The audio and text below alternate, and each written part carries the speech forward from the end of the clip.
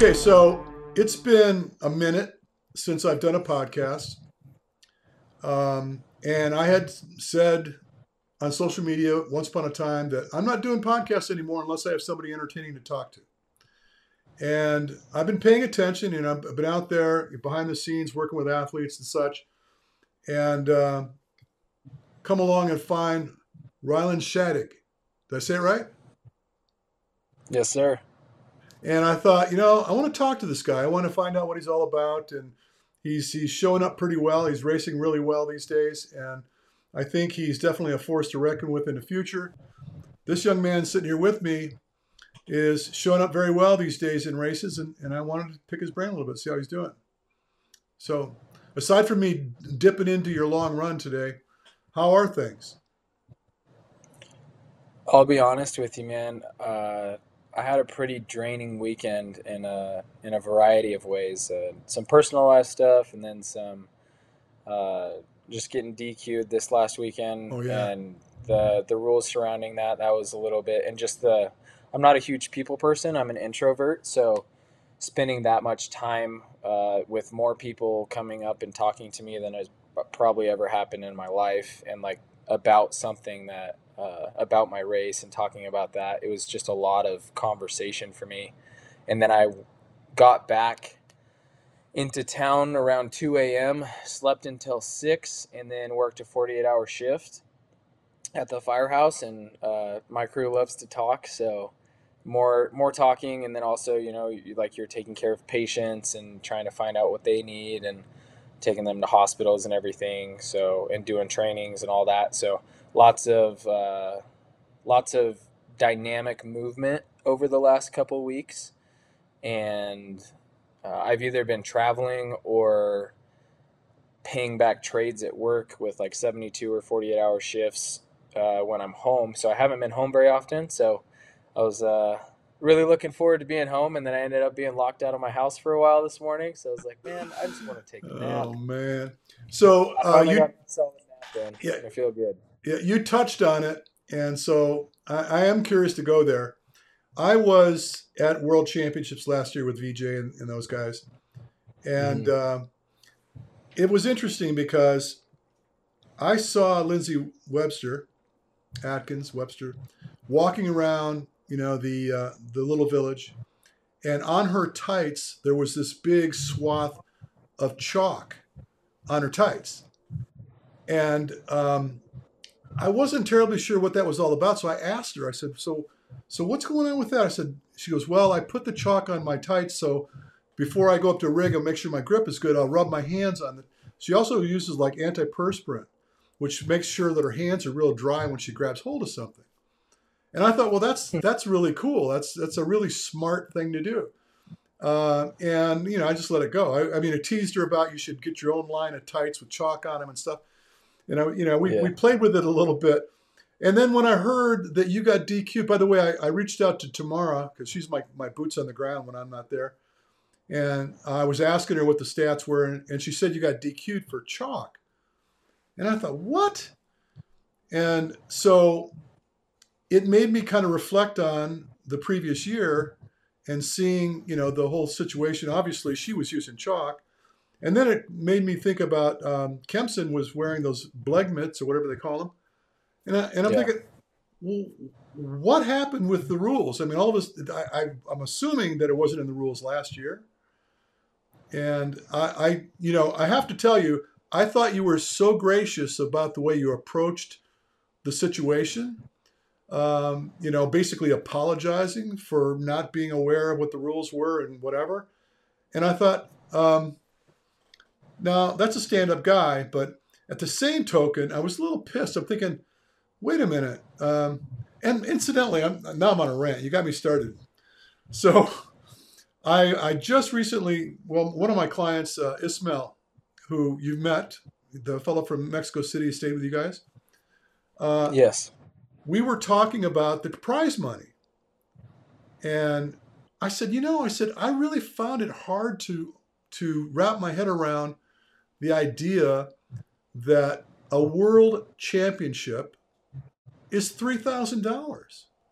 And I Yeah, and totally, if you got yeah, if you got third, Yeah. or second, you Yeah. weren't even covering your flight in your rental No, I car. get it. I It get it. was it was terrible. Yeah. Like they didn't let the athletes know. Most Till of the the last athletes showed minute. up to the podium, and like third place, second place, they're not even bringing home enough to cover their expenses. And I'm like, that is hideous at a world championship event. So I was also pretty upset about that, because they did not tell any of the athletes, if you're going to cut the prize money more than half, because it was literally much less than half of last year, It was you eight should give grand. them a heads up. Because I mean, me as like my first time, I just looked at what the prize money was last year, and I couldn't find anything on their website about what it would be this year. And I was like, okay, it must be the same as last year because they're not saying anything. So if I get XYZ, if I get third, at least I'm cashing out enough to cover this trip. And that was not the case. And to be honest, I was really disappointed in a lot of things with that. But I'm a like I try to be really upfront and honest with people, and so I appreciate when that is the same directed the same towards me. And I didn't feel like that was the case this weekend with OCRWC. It was kind of a bummer. It was a great race experience. The obstacles were pretty fun. Uh, I'm glad I got to learn a lot of new like body awareness while I was there and how to be dynamic through some stuff a little bit better. Um, it was a great experience for me. But there were some things where I was like, wow, they really need to treat athletes better, or no one's going to come back. Yeah, well, to me, it was a dirty trick. I mean, they knew going in that they weren't going to be able to pay out what they paid the previous year. And I Exactly. honestly, I'm an old man. I forget. I was there last year, and I was with VGA, so I know what the payout was, but I totally forgot. And it just was brought to my attention just an hour ago that nobody knew that the payout was not going to be 8 grand. It was going to be 3 grand for first place, and then And second, summarily chopped away from there down. And I yeah, thought, you mean to tell me they didn't even know until they got on the podium that they're not going to get paid properly? And ridiculous. that's just not. And I get it. I almost understand why they did it, because they probably knew that the likelihood that the participation would be less if people knew that, well, I'm not even cover my trip, right? Yep. So I don't know. That's just dirty pool to me. But I mean, I Yeah, I didn't really want agree. to get on this rant, but it just came to me like an hour ago, and I thought, wow, I'm still trying to digest what they did. But anyway, the race looked amazing. I felt bad that I wasn't there because it seemed like the energy was really high. I saw Hmm. a lot of my friends, hanging out, and everybody seemed to be really, really up in spirits. And the race looked amazing. I really like what they did with the obstacles this year. Um, but the bummer was at the end of the day that all that other stuff transpired. And I mean, this whole thing with the chalk, I don't know. Did you confront them and ask them, say, hey, look, where does it say you can't put chalk on your hands? So in the rule book, I looked at it. It's under their like, what's it called? Uh, I can't remember what the title of the section is, but it basically goes through and lists like ski wax, pine tar, liquid chalk. It doesn't list chalk, so I confronted them and I was like, "Hey, you guys need to change that." Because even if, let's say, I had read the rule book, which I didn't, because honestly, like I had been using it to practice the obstacles before the 15K, after the 3K, because your hands get shredded. I was out there for like 2 or 3 hours because I was like, I'm not going to get the opportunity to be on these obstacles again. I'm super new. I've only raced Spartan. So VJ and some other people were like, yeah, you're allowed to go practice the 3K ones because you've already raced it. So I was out there just hanging out by myself for a while. And then a couple of friends joined me, and just messing around on all the 3K obstacles and using chalk to keep from ripping.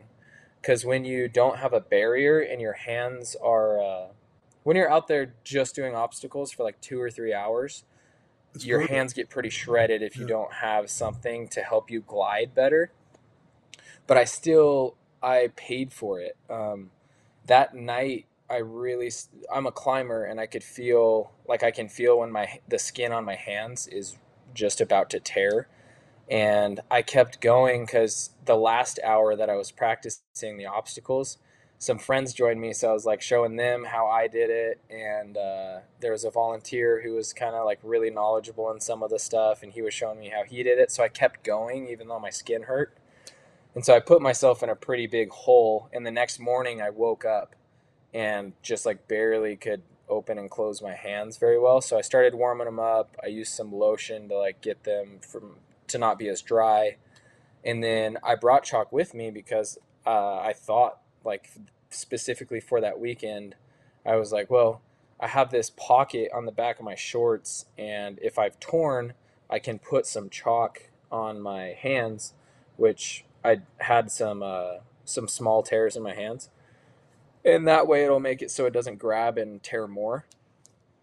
And so, like, quite a few athletes saw me loading it up that had been there 3 or 4 years of racing before, and they had no idea either.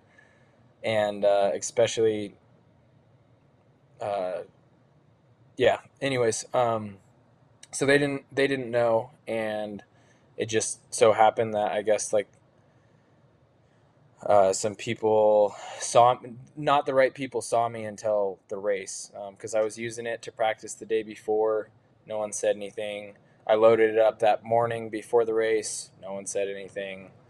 Like I used it during the race, and no one said anything. Like none of the other guys I was racing with said anything about it, and I don't know if any of them really knew or what. But So how'd they find out? um, I don't know. I was doing it in front of everybody, like the camera, volunteers. Like I had no idea it wasn't a rule, or that it was a rule. So uh, You weren't hiding I it. was just no, I wasn't hiding it at all. Like I was right in front of every major rig where I was like, oh, this one, like I want to try and not rip. So I'd like grab a little bit and rub it on my hands. And no one said anything, but I guess they knew almost all race. And then when I crossed the line, they just let me know. And I'm actually really glad that I struggled on. The coverage doesn't really show it, but Tyler and I came back together on the top of the last climb, and I felt really good. And then I botched two of the obstacles again and lost him. And I was actually, now I'm incredibly thankful that my obstacle game was not as good as it should have been. I mean, it's better than it ever has been, but I have a lot to work on. And I'm glad, because it would have sucked even more to cross the line first and then And have then get that taken DQ'd. away. And then by deferral, Tyler would have won, and that would have sucked to have like a world championship, and then with like a little asterisk by it Yeah, yeah, because not crossing the line first. So yeah. I'm super happy for Tyler, and I am grateful that like everything happened that weekend the way that it did.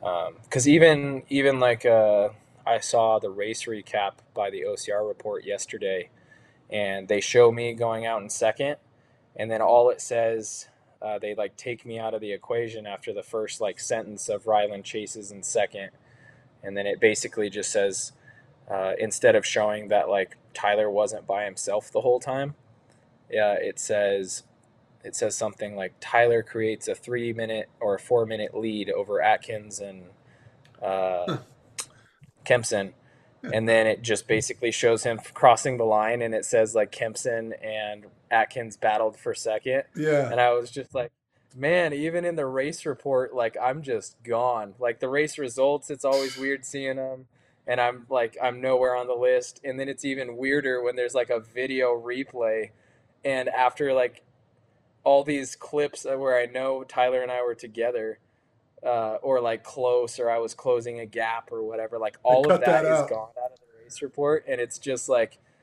Tyler won by 4 minutes, and It's that like was you weren't that even was that. there. I was like, It's like, dang it! Like this sucks. Like I really feel like I showed up and was not even there, and it like it hurts a little bit, but I also like I totally understand the principle of the rule is what I understand, but I told them they need to fix the technicality. Like if you're going to take the time to list liquid chalk, just take the liquid out of it, say any form of chalk. And that's what I said. That was my 2 cents. That day after the race, all I was worried about was that people would think that because I'm new to the sport, they'd think that I'm like a win at any means possible kind of guy, and like that I was cheating, and that's all I cared about. But everyone was super understanding, and like ultimately, a race result doesn't matter. Prize money does not matter. So like, Well, it's not a honestly, big deal. again, you realize that I'm a fly on the wall, right? And Mm-hmm. I've got no skin in the game other than the athletes I work with, and obviously, I'm very interested in the sport. I'm connected to the sport, and it caught me by surprise because of all the things. I mean, I could understand like um, if you screwed up an obstacle and you moved on and you just rolled through it and they caught you later and they DQ'd you, that's legit, you know. But something as obscure as saying, well, he's using chalk, and I think everybody that would hear that would say, what? He did. So what? I mean, Yeah. okay, so you can wear the blog mitts or the bleg mitts or whatever it is. Any of those. I mean, I'm sure that there's a variety of different grip-oriented devices people are putting on their hands to save their hands from the obstacles. And year after year, I've seen that happen, and nobody you know, through any kind of complaint. Spartan doesn't do that. Nobody ever said in Spartan that you can't use chalk that I'm aware of. And I'm just curious to know whether it was in the rules last year. You know, They said it's been in the rules for a while, but honestly, like I don't really want to go down that no, hole. I I've know. I've talked with everyone about this. I've seen screenshots of other athletes with chalk and everything, and like I don't really want to No, no, go I'm not. Listen, into and believe me, I'm other not athletes with suggesting you chalk. do. So I'm just speaking from my own edification here. Is that it just yeah, caught me by surprise, and I thought it was kind of a crappy thing to do. So, yeah. anyway, all that aside, North American Championships, you had an amazing race, Thank right? you. Yeah, you had an amazing race, and so what are your aspirations? And I heard in a clip where you said basically you want it all. You want to win everything. And obviously that's, yeah, of course you do, right? That's a good attitude. Are you going to delve off into some of the other activities? Are you going to do some deca fit? You're going to do some high rocks? What are your thoughts moving forward? I think I have a really really good shot at High Rocks Worlds, but first at Deca World Championships.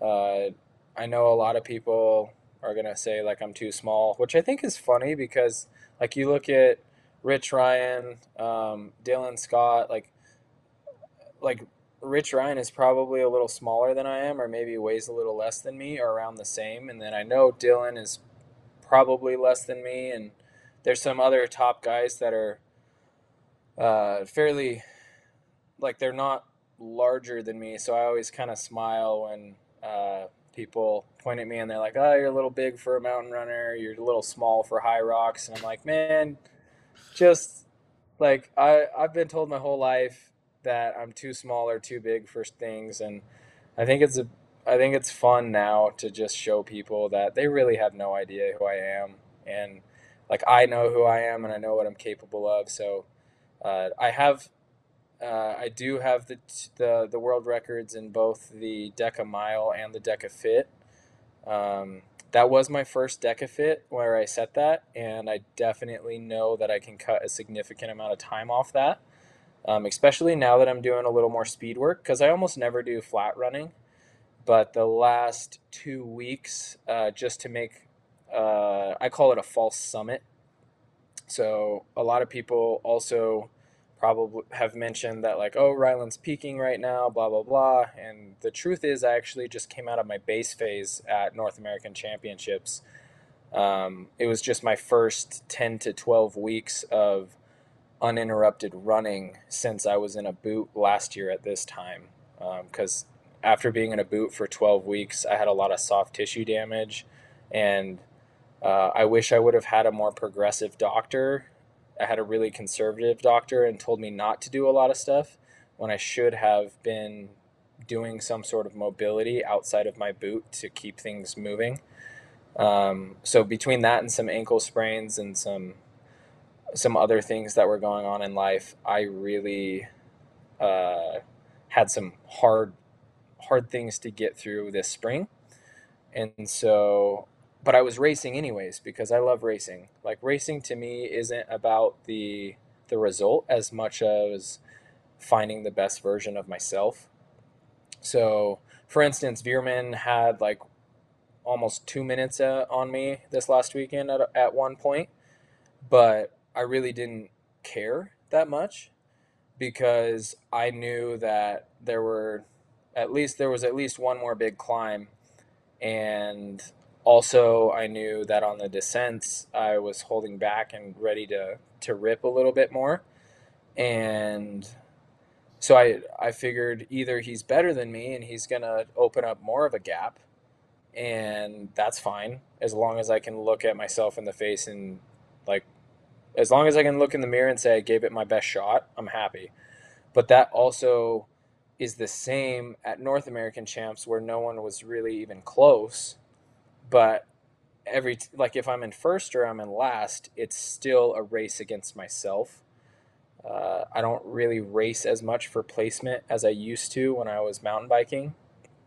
For me now, it's like, how empty can you make yourself, Rylan? Like, can you go out there and find the best man that you are?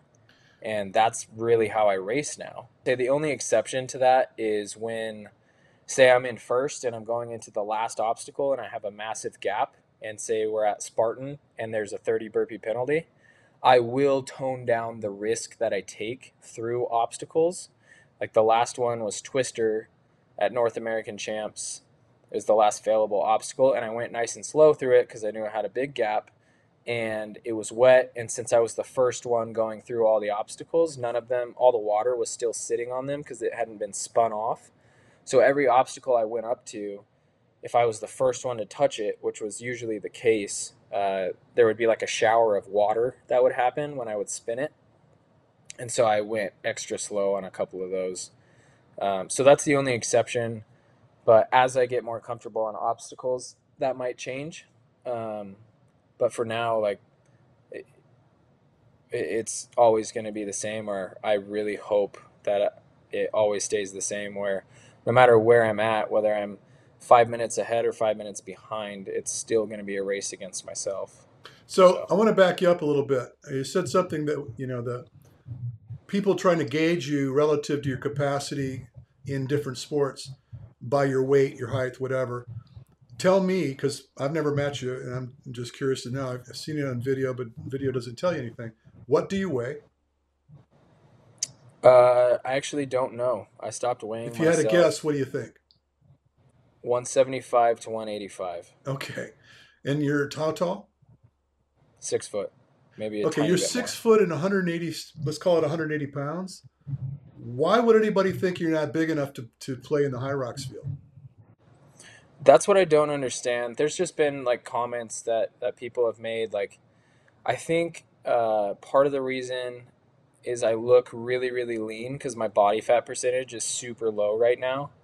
Um, but maybe that makes I think it actually makes me look bigger because the muscle definition is greater with that.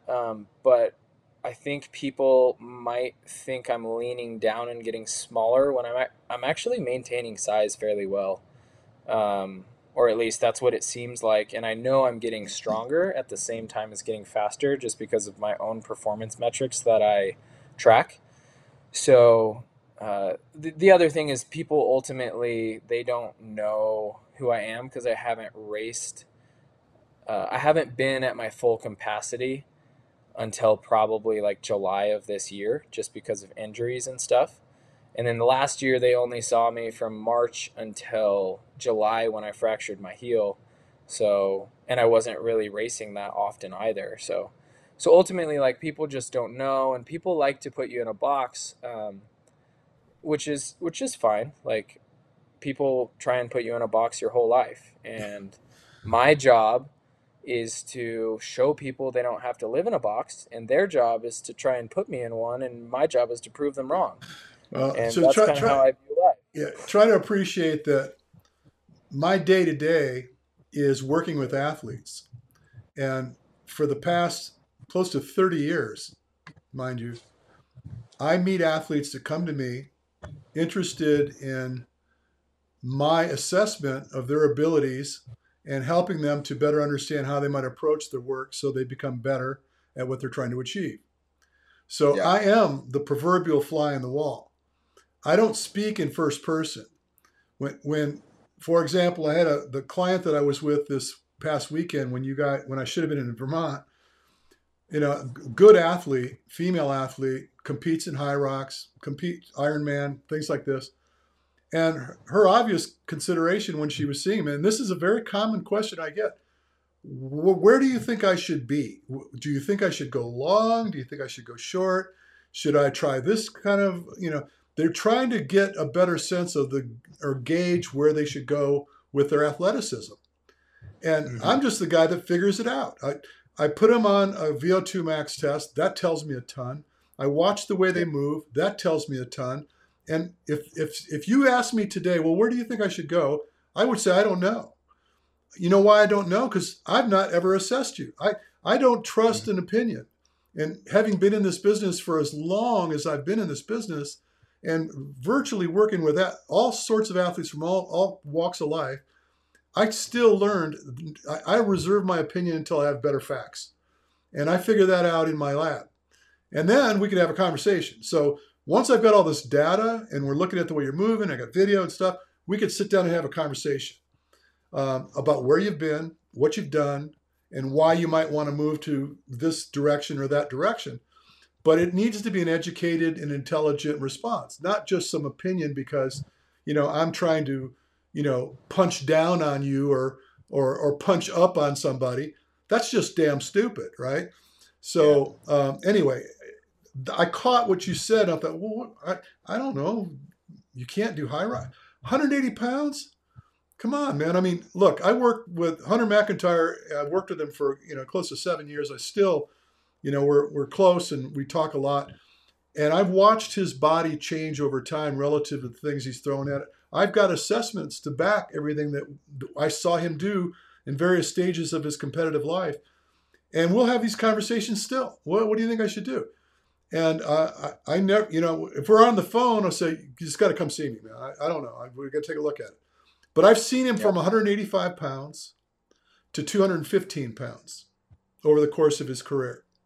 And he's Hmm. settled in. He's settled in at about 205, I think is kind of where he's at now, 205, maybe 210, which is a little, in my opinion, a little bigger than would be premium for a high rocks competition. I Yeah. think, based on what you told me, around 180 pounds is probably the sweet spot Yep. because the lower your body weight cost when you're running, the more advantage you have. And so you're at enough body weight and strength to weight ratio where you're capable of doing the exercises, but light enough to throw down a decent run. That's where you want to be. I mean, if you told me you were 145 pounds, I'd start asking you about how your struggle looks with the sled push, the pull, those heavy efforts, which I got guys I work with that are in that realm, 140, 155 pounds. Guess what I make them do? They're married to the sled. They're married to anything heavy, so they could try to find a way to muster their way through, based on being too light. So anyway, I'm with you. I think that your weight is prime for an event like that. If anything, it's probably a little too much to be competitive with a guy like Hawk Call on a big mountain. The fact that you smoked him in that last race um, tells me that he's got a little work to do. He could probably gain a couple pounds and he'd be in a better place. My opinion. Yeah. I mean, the thing is I think it's funny. Like I came from cross country mountain biking where weight is very focused on, and then road cycling is even more so. And that's why I don't weigh myself anymore because ultimately I don't care. I eat when I feel like my body needs it, and I try not to eat when I feel like my body doesn't need it. And I'm, for the majority of the time, probably 80-90% of the time, I eat whole foods, and that helps me stay intuitive with my eating. And then I train for how I want to perform, and I allow my body to adapt to that. And I might tweak things to, like, I'll eat more avocados, dark cherries, certain things that help boost testosterone, or I might eat stuff that maybe will help me get my sleep cycle in order a little bit better. I wear blue blockers in the middle of the night when I'm up at work so that I can fall back asleep faster. Like I realize the science behind some things. Like people, I don't think people understand how analytical my brain is, and how I'm a cyclist. That's about as like percentage gain oriented person as you can get. Like cycle, you look at Ryan Atkins, and I love hanging out with him because he is more analytical about OCR than I am, because I'm using it as a break from being super analytical about things, and he's still got that cyclist mentality of like, I'm going to find the 0.5% in this chain. Like I'm going to put ceramic lube on this chain so that I can be half of a quarter of a percent Yeah. faster. And I love learning about exercise science. I love learning about nutrition. I take my health pretty seriously, and so I think it's funny when people who don't know me, they don't understand that. They don't understand that I lifted weights all through high school for soccer. That I was like, the reason I run the way that I do has a lot to do with me spending 5 or 6 years on a bike. But the reason I'm progressing so fast is because I have a massive engine, and now I'm getting the neuromuscular adaptations on how to run better as I run more.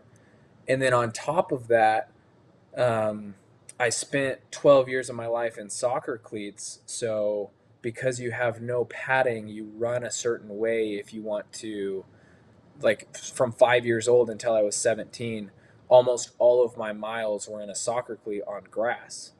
So, do I have the most efficient road running? Maybe not.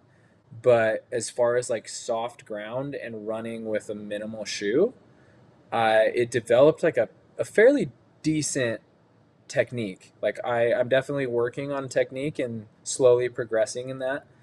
But a lot of it is just happening as my body remembers when I was 16, 17, running on a soccer field at like, you do a lot of running in soccer at like your 800 or 400 meter pace, because you're not quite all out sprinting, but you got to get somewhere quick. So I was like a center midfielder for a lot of that.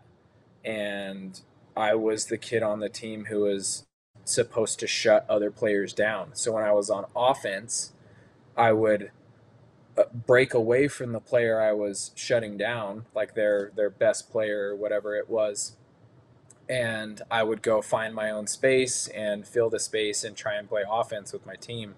And then when the other team would get the ball, I would immediately have to find my player that I was trying to shut down, or the whatever needed to happen, and sprint there and then run with them. And so it was a lot of like, I think that helped start developing my aerobic engine.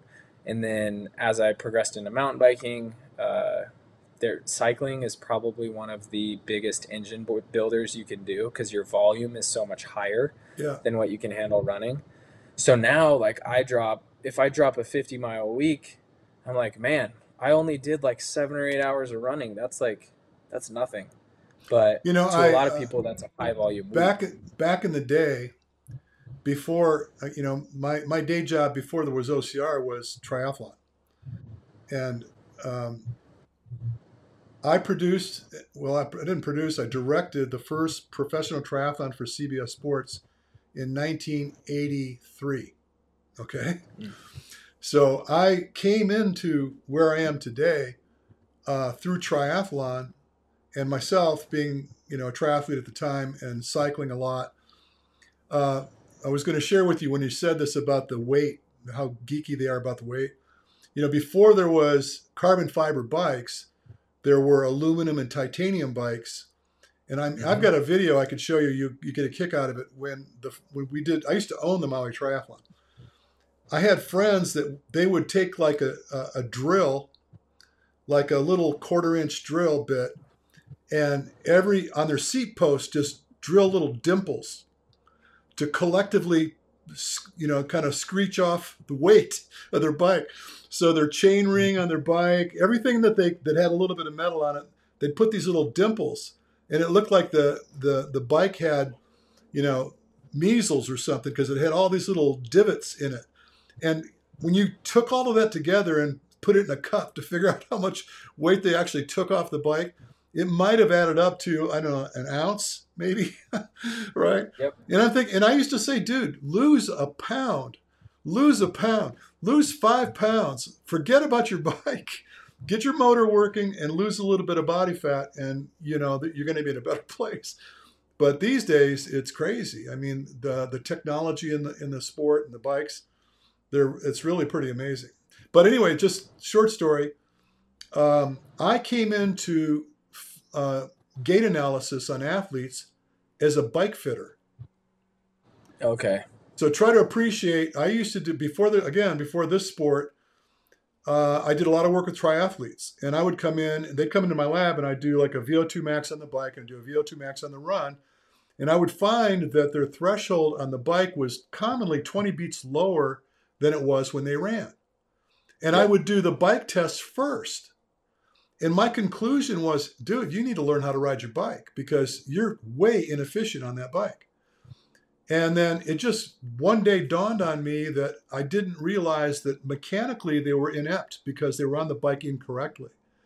When I figured it out, I hired one of the best bike fitters in the country to come spend time with me and teach me how to fit a bike.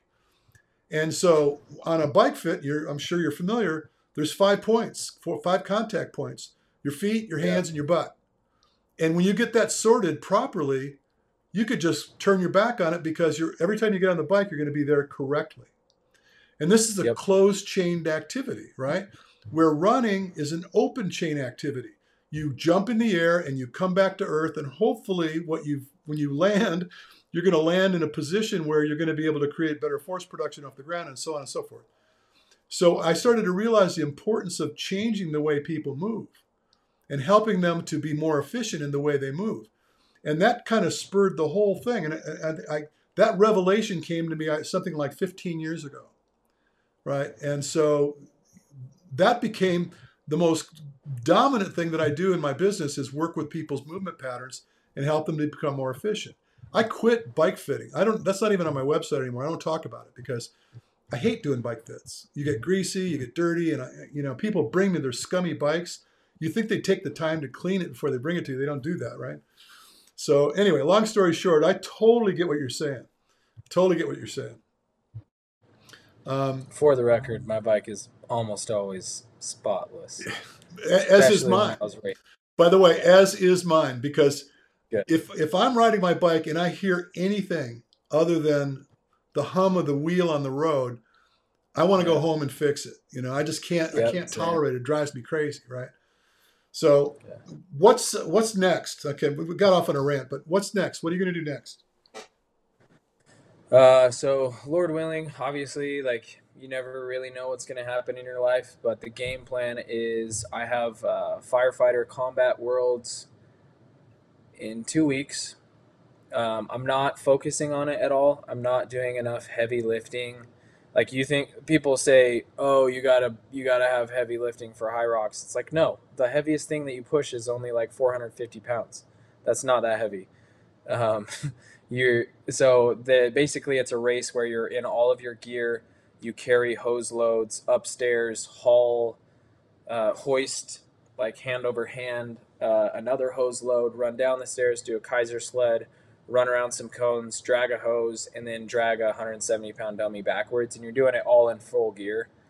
And to generate enough force to get up those stairs and also run between the stations with all your gear, you've got to be explosive. Like the fastest guys do it all in under a minute 20. Wow. But it just happens to be in my backyard. It's in Utah this year, so it's only like an hour and a half away. from my house. So I'm going to go ahead and do that and just do it for fun, which will be good preparation for the battle bunker that Hunter's doing. As long as I get accepted for that, I think I should be. And then straight after that, I'm headed to Trifecta Worlds. I want to showcase that my running is continuing to get better and also just have a great time in Greece.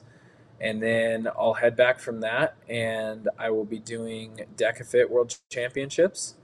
And I think people will start to realize that uh, you can, if your engine is big enough, if you build your engine big enough, it doesn't matter as much what you're trying to do as long as you have a broad enough base of skill sets and then also strength. So for instance, if you tell Hunter and I to go lift up something 1 to 10 times, he's going to lift up more. If you tell us to run 10 miles and then lift up something 1 to 10 times and he has to hold the same pace that I do beforehand, I could probably lift close to as much as him because his muscular fatigue is going to be higher. So the problem is people don't understand that when you have such a high ceiling of aerobic fitness, your strength in these races required like Decafit or High Rocks, if you have a high enough aerobic ceiling, maybe your max strength isn't as much, but your fatigue is less going into something heavy. So then you have more muscle reserve to lift it. And so I don't think people really understand that the science behind that. And so what I'm focusing on, because I coach myself and I love this kind of stuff, is continuing to build my running economy because it's something I'm new to and that's something I want to get better at. Like I want to be a really good mountain runner. I don't care about the flats. I don't care about dirt roads. I never run on the road. I want to be a good mountain runner. That's what I care about. And so I spend a lot of time running in the mountains. And then I also spend a lot of time on my bike and supplementing my running with higher volume activities such as cycling. I just started going to a ninja gym, but I've been a rock climber for a little while now. And then on top of that, I do a lot of weighted hiking because I like to do speed flying, it's like paragliding. So I hike to the top of mountains with my gear all the time, just up like 30 to 40% grades with trekking poles and just bushwhacking some of the time. And like I get a lot of low impact, but also force training because of that, because you add like 30 or 40 pounds to your body weight. And then on top of that, you're on a 30 to 40% grade. It's essentially like doing a weighted Stairmaster for an hour. And I do it for fun because it's what I love to do. And that's why I think I have a very good chance of hitting all of these because my volume is high enough to still give me fitness gains. Like I'm still getting aerobic fitness benefits from all of this because my body, as I get better at running, everything else stays the same. Like no matter what, I'm going to be going on my hike and flies. I'm going to be going on my mountain bike rides for fun. That's all like zone 1, zone 2 training. And then as I get fitter as a runner, I'm able to bump up my volume just a little bit more, a little bit more, a little bit more. And then you add my strength training into that as well. And as I get stronger, I bump up my strength training a little bit more, just a little bit more, and a little bit more. And because of that, I still have the core like aerobic gains that I'm getting from all my zone 1, zone 2. But also now that I'm out of my base phase, you're going to see me start to sprinkle some zone 3. I have been doing quite a zone 3, like a zone 3, like hour and a half ish, longish run once a week in my base phase. But now, since I'm racing so much, the reason I'm starting to get faster, even without doing zone 4, zone 5 and training very often, is because I'm racing in those zones. So every race I go to, I'm at or above what I've been training at, and I get benefits from that. And So then can I now slow that you I'm down doing for a those, second? yeah. Because you're in my wheelhouse, big and hard right now. Okay, Okay. I'm and this what you've just said to me is something I've heard historically, and it's what we've all been chasing down and following is how to best approach training. especially because I've been in the business that I've been in for so long. All the data I've collected over time and all the cause and effect relationships I've seen through clinical diagnostics on athletes. And so here's where I'm going to really throw a wrench into what you've been telling me, and you're probably going to lose sleep over it. The concept of really building your base and then moving away from your base into more intensity in hopes that there's progressive improvements in your potential to work is not as efficient as one would like to believe. And a good example of this would be the field testing I did on Hunter McIntyre. Okay, I worked with Hunter McIntyre in 2015 when he was 190 pounds and trying to figure out a way to beat Hobie Call up a mountain in Vermont. And Hobie Call's not a very big guy. He's got a decisive advantage in running up a hill over a guy that weighs 190 pounds. This is how I met Hunter McIntyre. Back then, when we trained and I worked with him, his aerobic engine relative to his mass was incredible. I mean, incredible. And I mean, I'm not just talking about an opinion. I physically put a monitor on him, data coming back to me, take him out for a 14-mile run, have him drag me. His video out there, you can see him dragging me around on a bike at a 6-minute-mile pace with me on the brakes. And I've seen some incredible things. So 160 beats per minute for him was 66% fat utilization, very aerobic. His VO2 score was just touching 70, which is pretty darn good for a big guy like that. Okay, well, I'm just saying, a VO2 of 70, I've seen massive performances out of a 70. When I met VJ Jones, he was a 70. Now, the best I've seen out of him was 79.6. And I've trust me when I tell you, I've tested everybody I think almost everybody And so I see performance relative to potential, the engine you speak of, right? Flip the switch, get away from endurance-based training, go into CrossFit, go into high rocks, hard, a lot of heavy lifting. VO2 score suffers. Fitter than ever been before. VO2 suffers. Threshold suffers. Performance is through the roof. He's fitter now than he's ever been in his entire life, and the numbers don't bear it out. And the reason why he's able to perform is because his anaerobic system is so efficient. He's become far and away greater at the capacity to live in that toxic environment. And not only because he's dealing with the toxicity, but he's clearing and converting that energy that is being collected in his working muscles, which is the lactate. And so, and I wrote a book about it because it took me 4 years to kind of conclude the concept of moving in and out of that anaerobic energy system all the time. Not like in the beginning or end of the season or later in the season, all the time. And seeing profound improvements, and in endurance athletes that I've had. You could go back to look at some of the YouTube videos I did, conversation with one of my clients, Blue Benedum. His average pace over 20 miles was 5:15 with a heart rate that was touching 130 beats per minute, where previously he was the same type of work, slower, 5:30 pace was about 160 beats per minute. And his PR for Boston was 223. And I mean, changing his will and want to get into that anaerobic energy made a significant difference in his training. So, I mean, it just because you touched on it, just like, wait a minute. I'm telling you, conceptually, moving in and out of your anaerobic energy system all the time, not dominantly. If you're still in the endurance world, you need to be dominantly aerobic. Don't get me wrong.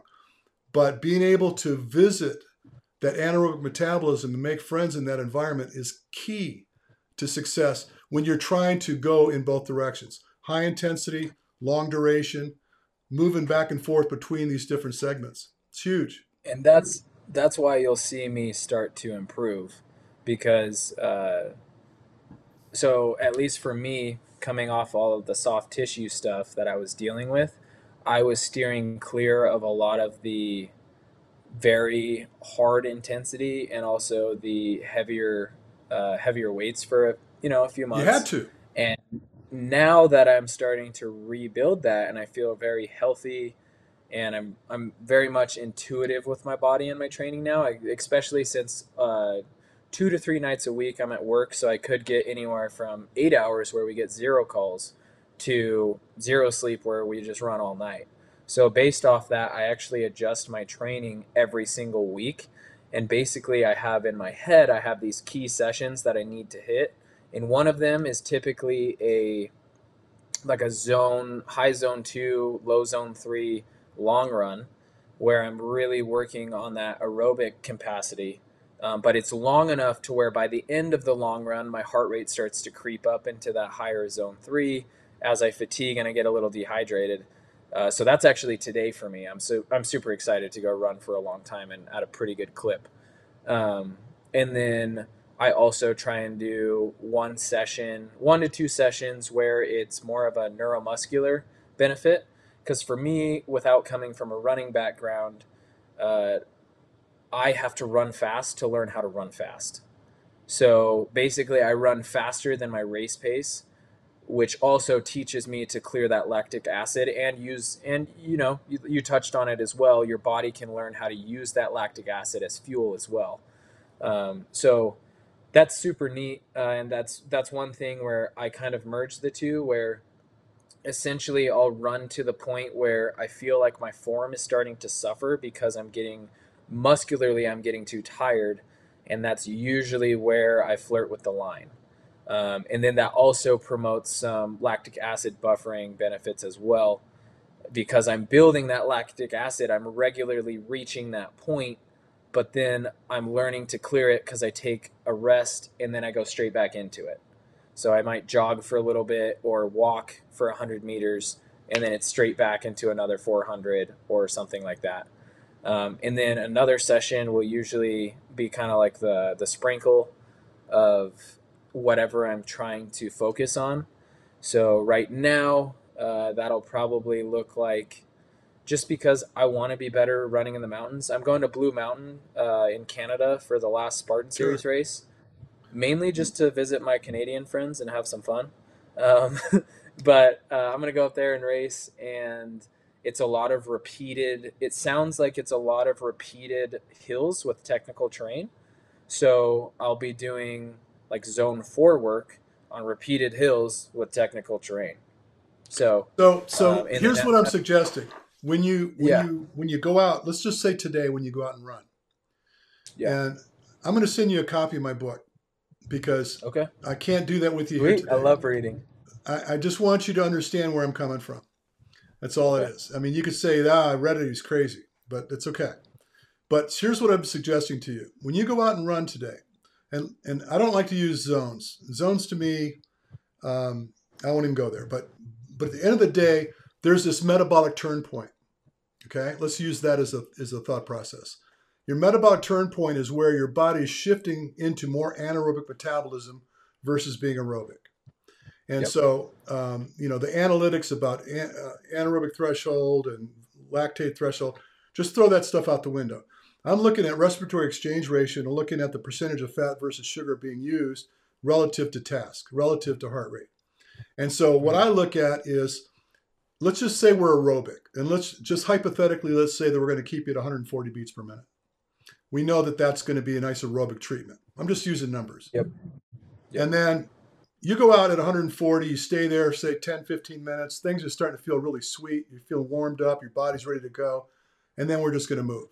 We're going to jump up and we're going to punch. We're going to punch. Let's say we punch up to 170 beats per minute until your body starts to tell you, you know what? It's a little too much. And you respect what your body's telling you.